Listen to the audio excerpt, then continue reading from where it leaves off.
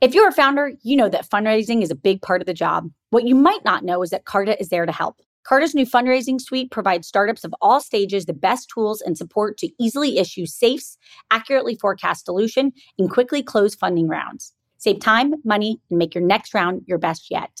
To learn more or to get started, go to carta.com/fundraise. That's carta.com/fundraise.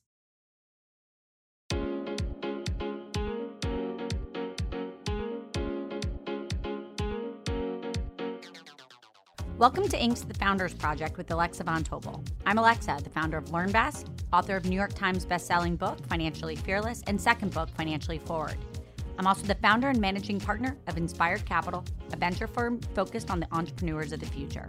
Each week, we sit down with a top founder to share their story of guts, inspiration, and drive. Hi, everybody. I'm Alexa Von Tobel, and this week, I'm excited for you to meet Wade Foster, the co-founder and CEO of Zapier, a workflow automation tool which connects to more than 2,000 apps, enabling nearly limitless opportunity to automate. After launching in 2012, Zapier has grown to millions of users, over 300 employees, and was named one of the most highly valued companies to ever go through Y Combinator. Prior to Zapier, Wade worked as a customer development lead for the IdeaWorks, Inc. in Missouri. He has degrees in industrial engineering and business administration from the University of Missouri-Columbia. Let's welcome Wade. Hi, Wade. Hi, thanks for having me, Alexa. I want you to just kind of start from the beginning. First of all, tell us the journey of you coming up with the idea for Zapier, and then also just what is Zapier for those of us who aren't fully informed and maybe don't totally understand automation. What does it do? Sure. So Zapier helps you connect all the tools you use at work. So you probably use things like Slack or Gmail or Trello or Salesforce or QuickBooks or MailChimp or you name it. We connect to over 2,000 different things.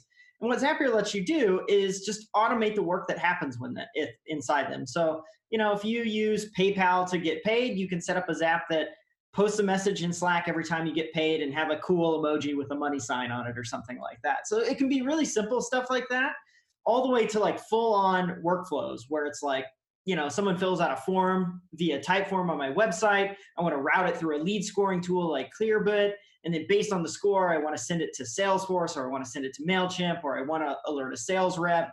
So you can start with these just really simple stuff. And then as you get more comfortable with automation, you can sort of graduate to things that are a lot more sophisticated and powerful. How did we come up with the idea? So my co-founder and I, Brian, we were working at Veterans United, which is this mortgage company in Columbia, Missouri. And we were doing a lot of freelancing at nights and weekends. We played in a jazz quartet together. Basically, we're just spending a lot of time. And we would always be like brainstorming back and forth different types of things that we could maybe work on one day. And one of the things that always came up for us in our freelance work was building these like little one-off integrations and one-off tools. We built a WordPress forms plugin that could like suck leads into Salesforce. We had a PayPal QuickBooks thing. And Brian messaged me one day at work and said, I think we could make something that allows just your everyday knowledge worker to set this stuff up on their own. They don't need to hire engineers. They don't need to use APIs. And when he messaged me that, I was like, yes. I was dealing with the Marketo API at work, and I'm not a great engineer myself, so I was struggling. And I just was immediately like, this would help me right now. This would have helped our customers.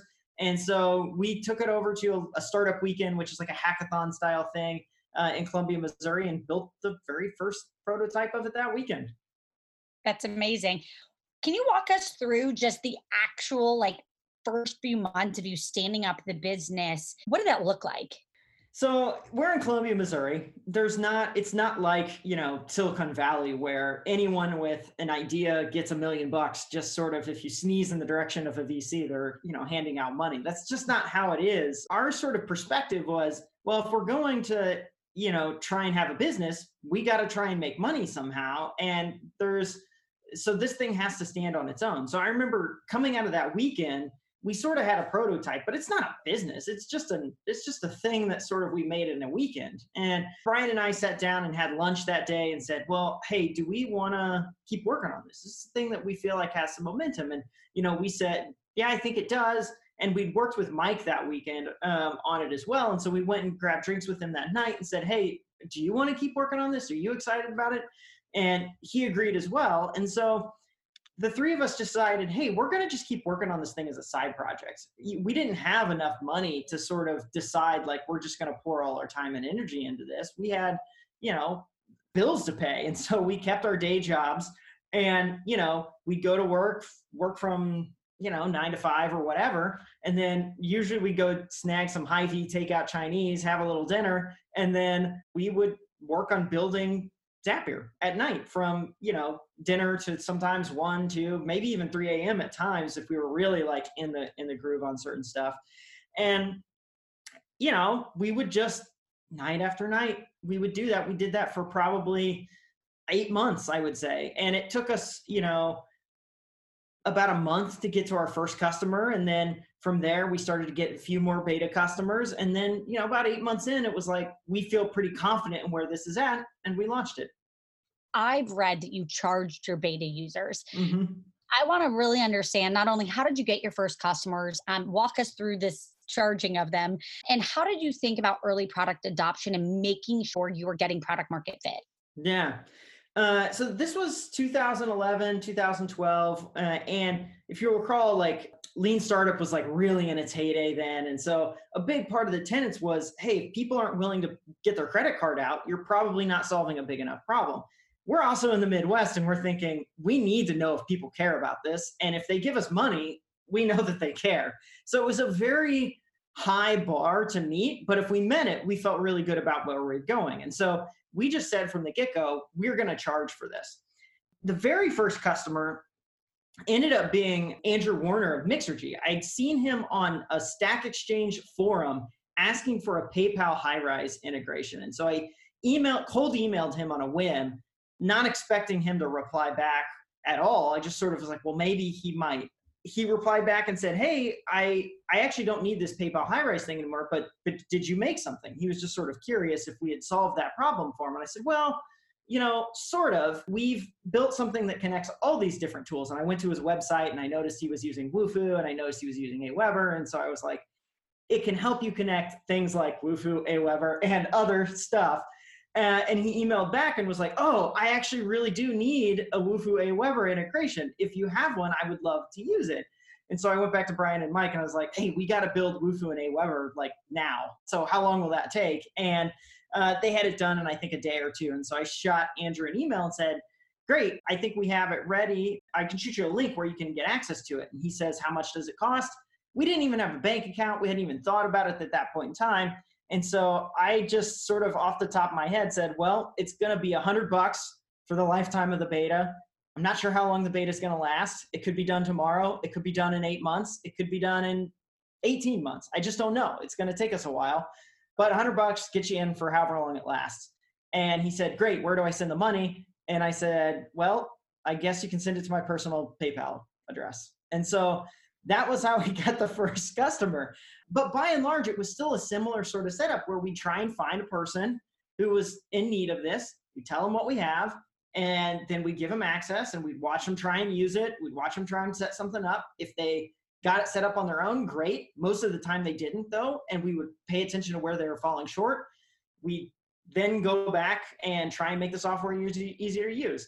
And we did that probably, 100, 200 different times before we felt like, okay, more people are getting this set up without our help than not. That meant for us, we felt like we were ready to launch. How did you think about which apps to focus on first, and where have you seen the stickiest or most creative integrations? Yeah, the things we focused on were, it's a bit of data and a bit of intuition. And so we would look at things like, what apps are popular. So you'd go check like their Alexa rank to see who's getting a lot of traffic. You would go check, things like TechCrunch and see like if you could see any metrics and stuff like that. You talk to your friends and hear what like tools they're using at work very regularly. And so that sort of became the data-driven side. And then, the intuition side was just like, hey, we like this tool. It feels popular. It feels like a good fit. So we'll start there. And then the third input was if we had a customer coming in, that sort of was like, well, customers go first. They go to the front of the line. So, in Andrew's case, it was Wufoo and Aweber. And so we were like, I don't know how many people use these tools, but he wants it, so we're going to do it. And so that was kind of the three inputs that we had. And we just, it was sort of a squishy list, a sort of squishy ranked list that sort of moved around a little bit.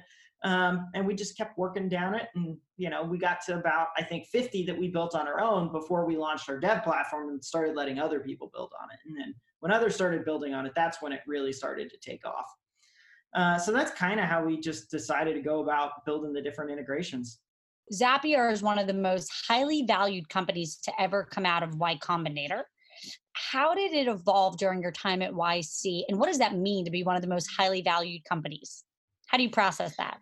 I think it's probably easier to talk about our time there than to talk about how we're valued. That part still feels a little surreal to me because there's so many companies that are even still so far beyond where we're at. During YC, one of the first things that I think was so helpful for them is we were going through this beta process of just like testing it with users, rinse, wash, and repeat. We'd done that so many times and it had actually gotten pretty good, but we were still a little nervous about launching because we were just like, we're just not sure. We could still see all the flaws. We knew all the places that it was imperfect. And, we just were like, just a couple more iterations. This is sort of the story we were telling in the back of our head. And so when we got accepted into YC, one of the first things they did was just sort of like drilled us on the current state of the product and the current state of users. And very early, they were like, you all are far enough. Just launch the thing. Just get it out there. Like things are working. And so they gave us a little bit of that confidence just to get over that hill and go. And then from there, it was trying to figure out just how do we make this stuff easier? How do we get more apps on this? We wanted to make sure there was a Zap for everything. And so that's where we decided, well, how do we want to go about this? Do we want to try and keep building these apps ourselves, or do we want to try and make it easier for others to build on Zapier? And it wasn't obvious at the time that other people would build apps on Zapier. It was sort of a little bit of just a hope, honestly. We had one email from Aaron at Box saying, why isn't Zapier on Box? Or why isn't Box on Zapier? And we were like, well, it's just three of us. Like, that's the honest reason, is we just haven't gotten to it yet. And based on that, we were kind of like, well, if he's willing to sort of inquire about it, maybe he'd be willing to put some engineers forward to help build this thing. And the first week of YC, we started building the developer platform and launched it as part of that. The big thing that YC honestly gave us was focus. We've been doing this nights and weekends. At YC, this allowed us to go full time. We went all in. We moved from Missouri to California, which, for better or worse, that meant that we were sort of out of our normal environment of, our friends and, family and routines. And the only thing we had was working on the company. And so we worked on the company nonstop for that summer. And it just allowed us to make a ton of progress early on. And so, I think that was the focus was the big thing that we got out of YC. And then, since then we've just really tried to focus on how do we help customers? How do we make sure there's apps for all their needs? And, I just think that focus on our customers by and large has helped us fuel the success to, one of the more valuable YC companies that has come through the incubator. So for everybody listening, all of the aspiring founders out there, Wade, you've only raised one round of seed funding from YC and Bessemer and have been profitable since 2014. Talk a little bit about that, because that is such a rare thing and also really impressive. But talk a little bit about that. Yeah, most businesses don't raise money. And so we were, starting in Columbia, Missouri, we felt like we were most businesses. Like raising money was sort of a foreign concept for us. Going through YC was sort of our first, experience in that there was another way to build a company, that you could raise all this money and that you could use that to try and, fund growth and things like that. But our perspective always was that if we are going to build an enduring company, the best way to do that is to make sure that we built something that our customers valued enough to pay us. And so we always had that focus on, hey, if we're going to build something that endures, we need to be able to fund it from customer revenue. And so our focus always has been, let's finance it with customer revenue. VC funding is unsustainable. At some point in time, that you have to find a way to make sure that it's with customers. And so we were just, we just thought, well, let's just start there. Let's just see if we can avoid it. So we took the, YC investment money early on and pretended like, hey, this might be the last thing we ever get. This might be the last time we ever do it. And we really focused on marketing and focused on growth and focused on ways to solve the most customers' problems that we could and get the product into their hands. And then since then, money has never been the limiting factor in our growth. There's been other things that have been limiting factors. How fast can we hire? What types of things can we implement? How fast can we build things? Those have always been the more pressing limiter. And when people ask you, well, what if you could do with $10 million more, or what could you do with this many more dollars? The answer is like, I don't know that we would do anything differently. And so why give up valuable equity? Why give up a part of your, this thing that you built to somebody else if you're not sure you're going to get much out of it? I've always felt like Zapier was the most valuable thing that I own, the most valuable thing that I've been a part of. I just didn't want to give that up lightly. And I think so many founders are anxious to have a name brand VC on their cap table or to show the logo off. And I always just felt the opposite. I always felt like I was more proud to have Zapier front and center and didn't really want anyone else to do that unless it was totally necessary. And that's not to, shame anyone else who goes that path. I think that path is necessary for some types of ventures, but for ours, it just wasn't the thing we were excited about. Alexa here. Not only do I get the opportunity to speak with all types of founders on For Starters, but I'm a repeat founder myself. We all know how vital fundraising is to a startup. Carta knows this too. That's why they had founders in mind when they created their fundraising suite, providing tools and support to take the friction out of fundraising. They save founders time and money, allowing you to focus on your goals, not the admin work needed to close a round. From simply issuing safes to quickly receiving funds, Carta Fundraising Suite helps their cap table customers raise a better fundraising round. To learn more or to get started, go to carta.com/fundraise. That's carta.com/fundraise. I want to shift to something that Zapier was really early on, and you've gotten a lot of attention around the fact that you have a fully remote team with hundreds of employees spread out over 27 countries and 35 different states. You guys were early to this approach. How did you choose it, and what makes it work well for you? For us, it was really just, playing the cards that we were dealt. We started in Columbia, Missouri. It was a side project. Side projects don't have offices. And so, we would get together nights and work together sometimes, but many times we would also get together, or we wouldn't get together. We would just be working from our homes and chatting over GChat at the time, or iChat at the time, and working via GitHub and Trello and, all these online tools. And so the three of us were pretty comfortable just getting work done anywhere that there was an internet connection. We go through YC. That's the only time the three of us are in the same place working on Zapier at the same time. At the tail end of that, Mike moves back to Missouri, and we're not going to, kick him out of the company. He's too valuable for what we're trying to do. And in the back of our minds, we just said, well, we'll just sort of go back to this remote thing. It seems to be working for a few other companies. There was, Basecamp at the time has always been very publicly remote.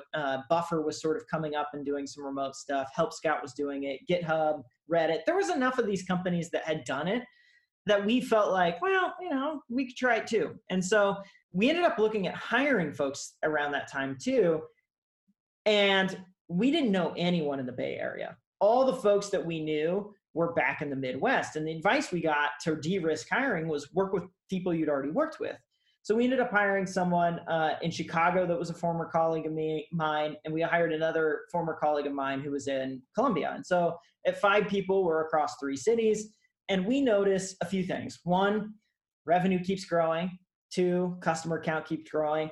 3, the team is happy. 4, the customers are happy. And you kind of just look at those things and go, well, all the metrics that seem to matter are fine, even better than fine. They're working great. And so why don't we just give this a shot? Like, we can go do this. We can tap into a global talent pool that seems to be a strategy that nobody else is trying to do right now. And so we'll just have a head start on this.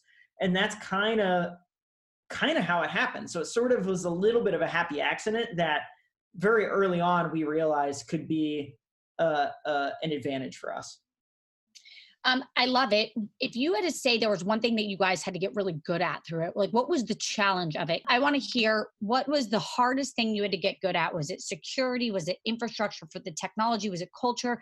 So I want to hear the hardest part. And then I want to hear the thing that has been like the unexpected pleasant surprise that made your business better. Mm. One thing that we had to get really good at is running a fully distributed company requires a level of discipline that I think young companies often don't have. And sometimes like it's just difficult to do. As you get to a certain size, you have to have this discipline, you have to have this organizational rigor.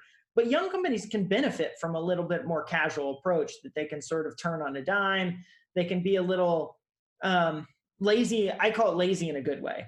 Can sort of be in an office, tap someone on the shoulders, and that's a totally fine way to communicate and get stuff done.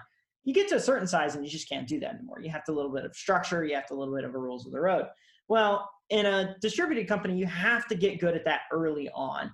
And I think one of the most important disciplines in that is your management skills.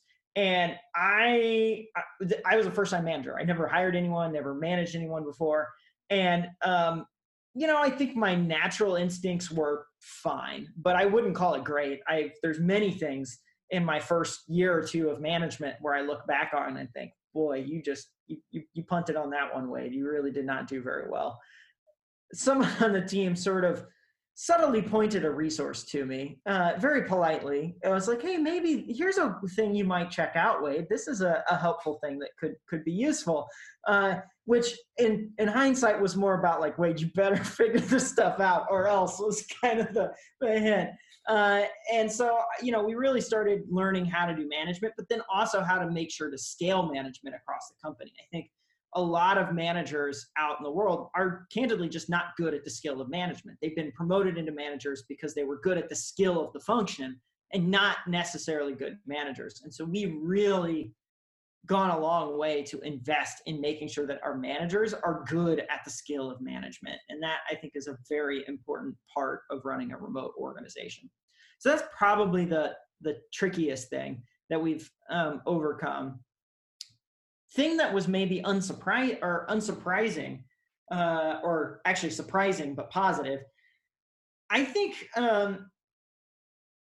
it's easier than it looks. And in fact, the things that people cite as the things they miss sometimes are even better at Zapier. So for example, I have had multiple people say things like, I know my team at Zapier better than I ever knew my team in an office culture.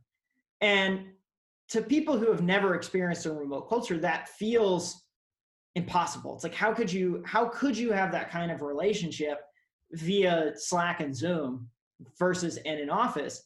And I think I have a hypothesis about why, but I still don't know exactly why. But I think a big reason is that, via Zoom, you get exposed to the human side of that person. Right now we're on Zoom and you can see my office and I can see the room you're in. And if my family walked in or my dog walked in, you would meet them. So you get to just know each other. And I think a way that is a little more real, that in an office, you don't always get that. People sometimes come to the office and they put their, non-work self behind and they sort of put on the version of themselves that shows up at work.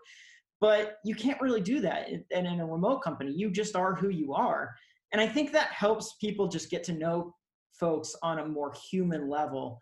I love it. And I think what you're really saying, and I'm going to be on purpose hyperbolic here, it's almost the end of professionalization. And what I mean by that is we had this 80s, 90s, you go to work with this cheesy suit on and you bring this very formal version of yourself. And I remember coming out of college and it was very much prepping for interviews and you just put on this new facade of prepping.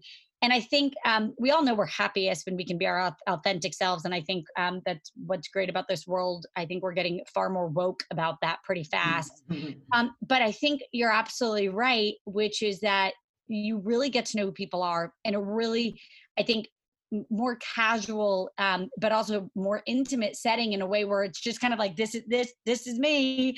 I'm sitting here in my happy hoodie, Wade, getting to know you. And I think you're right that it probably just puts people more at ease in a way that I think is really important, but also it just creates a more blurry boundary between work and life that probably has some downsides, but also probably is really welcomed in a lot of different ways. So I love it. You guys have gone so far that you actually offer a delocation package where your new employees are given the flexibility to relocate anywhere they want. First of all, who came up with that? Because I mean, who in the company came up with that idea? I want to hear, what are employees taking advantage of? Like, what does that look like, given that you've been doing this for years ahead of a lot of people? And I can't wait Yeah. for everybody to listen to this podcast, because I do think there's some incredible nuggets in here about just this improved work-life balance. Yeah. So it was one of our early engineers. We were at one of our retreats, sort of sitting around a campfire late at night, and he sort of pitched this idea of, hey, we'd hired two people that were in the Bay Area, and immediately they moved. And both now in both circumstances, they just had a kid and they moved closer to home to be near grandparents. And so, this engineer sort of had this insight that, well, there's probably a lot more people who are in the Bay Area, not because they necessarily want to be, but because that's where the jobs are. And that's that's where you get to work on interesting problems. But if they had the opportunity to work on interesting problems closer to home, maybe they would. And all these companies are relocating folks to the Bay Area. Maybe we could do the opposite and send them wherever they want. And so that thus became the delocation package. I was originally kind of skeptical, to be honest. I was like, I don't know. Like, I live in the Bay Area myself.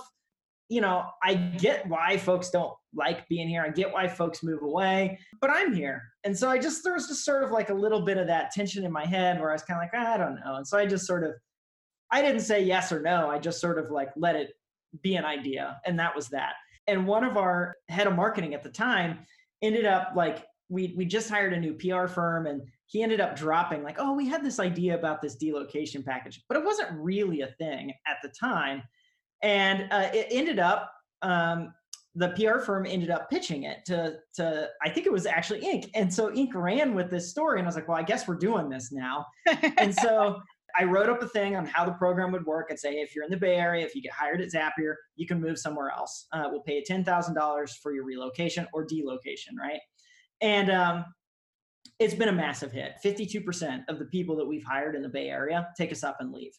And I think it's just simply that. It's, the Bay Area for a lot of folks is not a great place to live. They'd much rather be somewhere else. And if they can and have a great job, they'd love to do it. And that's not to say that there aren't folks who love being in the Bay Area. There are. The Bay Area is great for some things, but it's not for everybody. And so we just tapped into that sort of, I guess, way of thinking early on compared to most. Zapier is a productivity tool that automates many different tedious elements using many now 2,000 plus platforms. If you were to fast forward 10 years, what from running Zapier do you feel is obvious about the future? What is your unique insight that you have, just given the fact that you've helped people automate all sorts of things that they don't want to do? What do you think is obvious to you that will happen in 10 years? Yeah, I think to me, the computers are going to take over all the stuff that humans are just not good at. Anything around like data entry and reliability and things like that, it's going to get, the computers are going to be doing that. And that's going to leave, I think, what are humans here to provide? And it's going to be things like the experience. It's like, that's where our creativity can come in. And we can start to do the storytelling, do what humans are best at. And so I think as you look towards the future, we're going to see more folks, more jobs move in that direction and less away from the mundane. No one actually wants to do the mundane work. It's hard to get people to do the mundane work. And even if you do get someone to come in and do the mundane work, they get bored with it after a while and move on. Humans just don't really like that approach to things. And so that's where whether it's tools like Zapier or many others out there, we're finding ways to get rid of that. We're finding ways to automate that. We're finding ways to abstract that away. So it allows humans to focus on the future and focus on the things that I think are, that we are uniquely best at. I want to switch gears to just you. You said it earlier, you're, figuring this out, first time kind of founder of a company growing this quickly, 300 plus employees. What have you learned that you have to do to be your best self running a business? One of the things I didn't do so well early on was just take care of myself. You've heard me talk about stories of, hey, we would work till 1, 2, 3 a.m. With that comes a lifestyle that is not sustainable. It's not one that sets you up for the long haul. And many years ago now, I realized if I want to be doing this for a long time, if I want to have the kind of impact that I want to have, I have to, and to do my best work, I have to do things like sleep, exercise, eat well. These things are really boring stuff. Nobody, they're not sexy, but it's the thing. Honestly, every time you go to the doctor, what's the solution? Well, you should eat better and you should exercise. I had never gotten really good at doing those things in my lifetime. I never built habits around that stuff. And I just decided, I was like, I'm going to start doing that. So I got better at exercise. I got a lot better at sleeping. I'm still trying to get better at eating. And doing those things, you realize if you do those things well, your body starts to respond in kind. And when you go to do whatever it is that you do professionally, you're in good shape to do those things. Your mind is sharp, your body is sharp, and it just makes you better at whatever you're trying to do. And so for me, just focusing on those core foundational things of how I treat myself makes me better at my job. Are there any things you swear by? Is it an app? Is it a tool? Is it something that tracks your activity? Was there a book you read that you felt really was helpful or insightful? Honestly, the turning point for me was when I moved out here and realized, okay, I need to start trying to find something. I thought, well, maybe I could find some people who play racquetball and get back into that.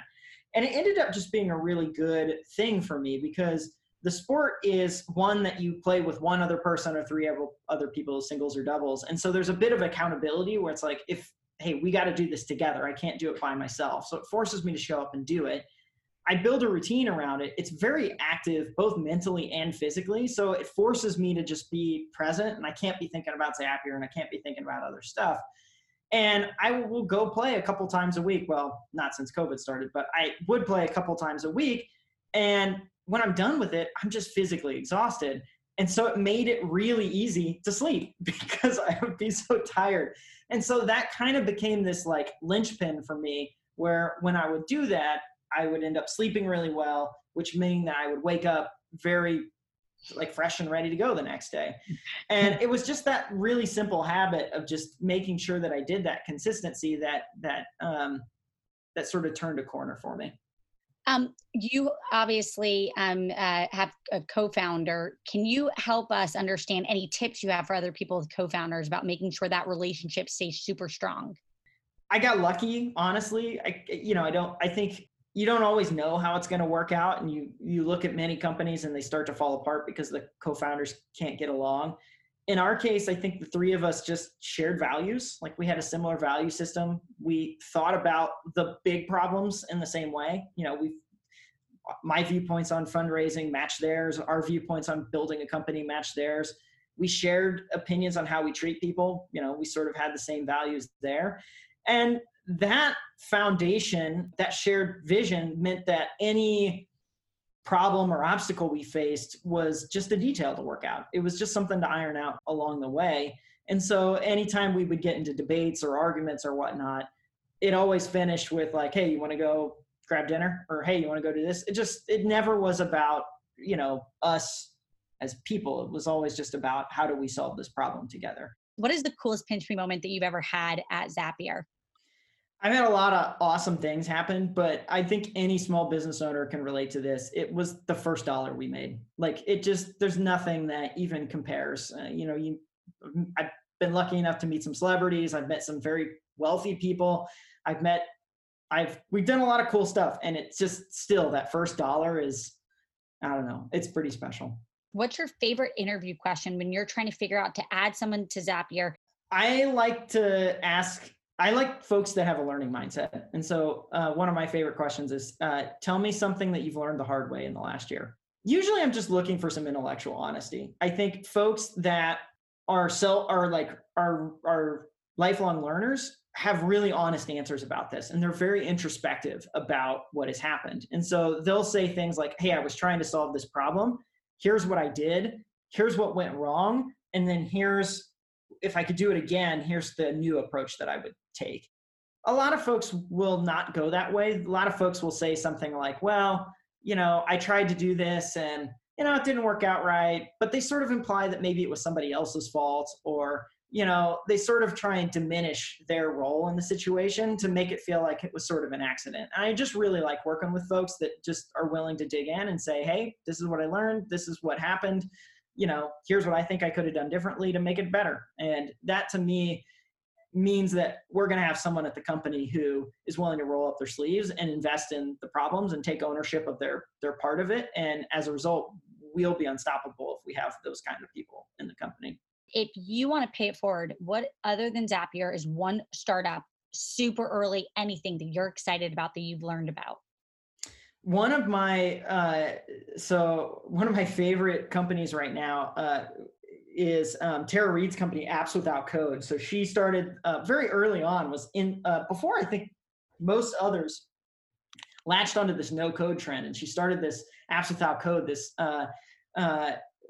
boot camp that teach non-technical founders how to build apps. And they teach them how to build them with Zapier and Bubble and Adalo and Glide and all these other different tools, and has now taught tons of different founders how to get started with a business, even if you don't know how to write any code.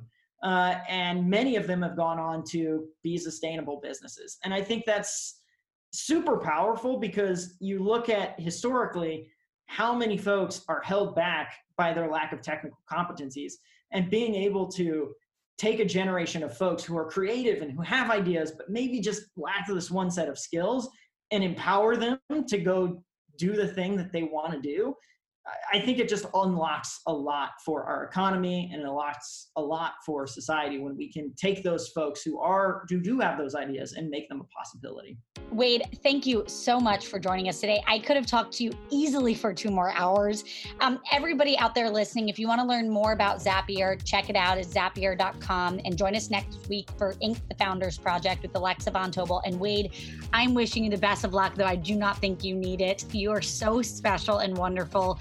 And thank you for being such a phenomenal leader in everything that you're doing. Thanks for having me, Alexa. This was fun.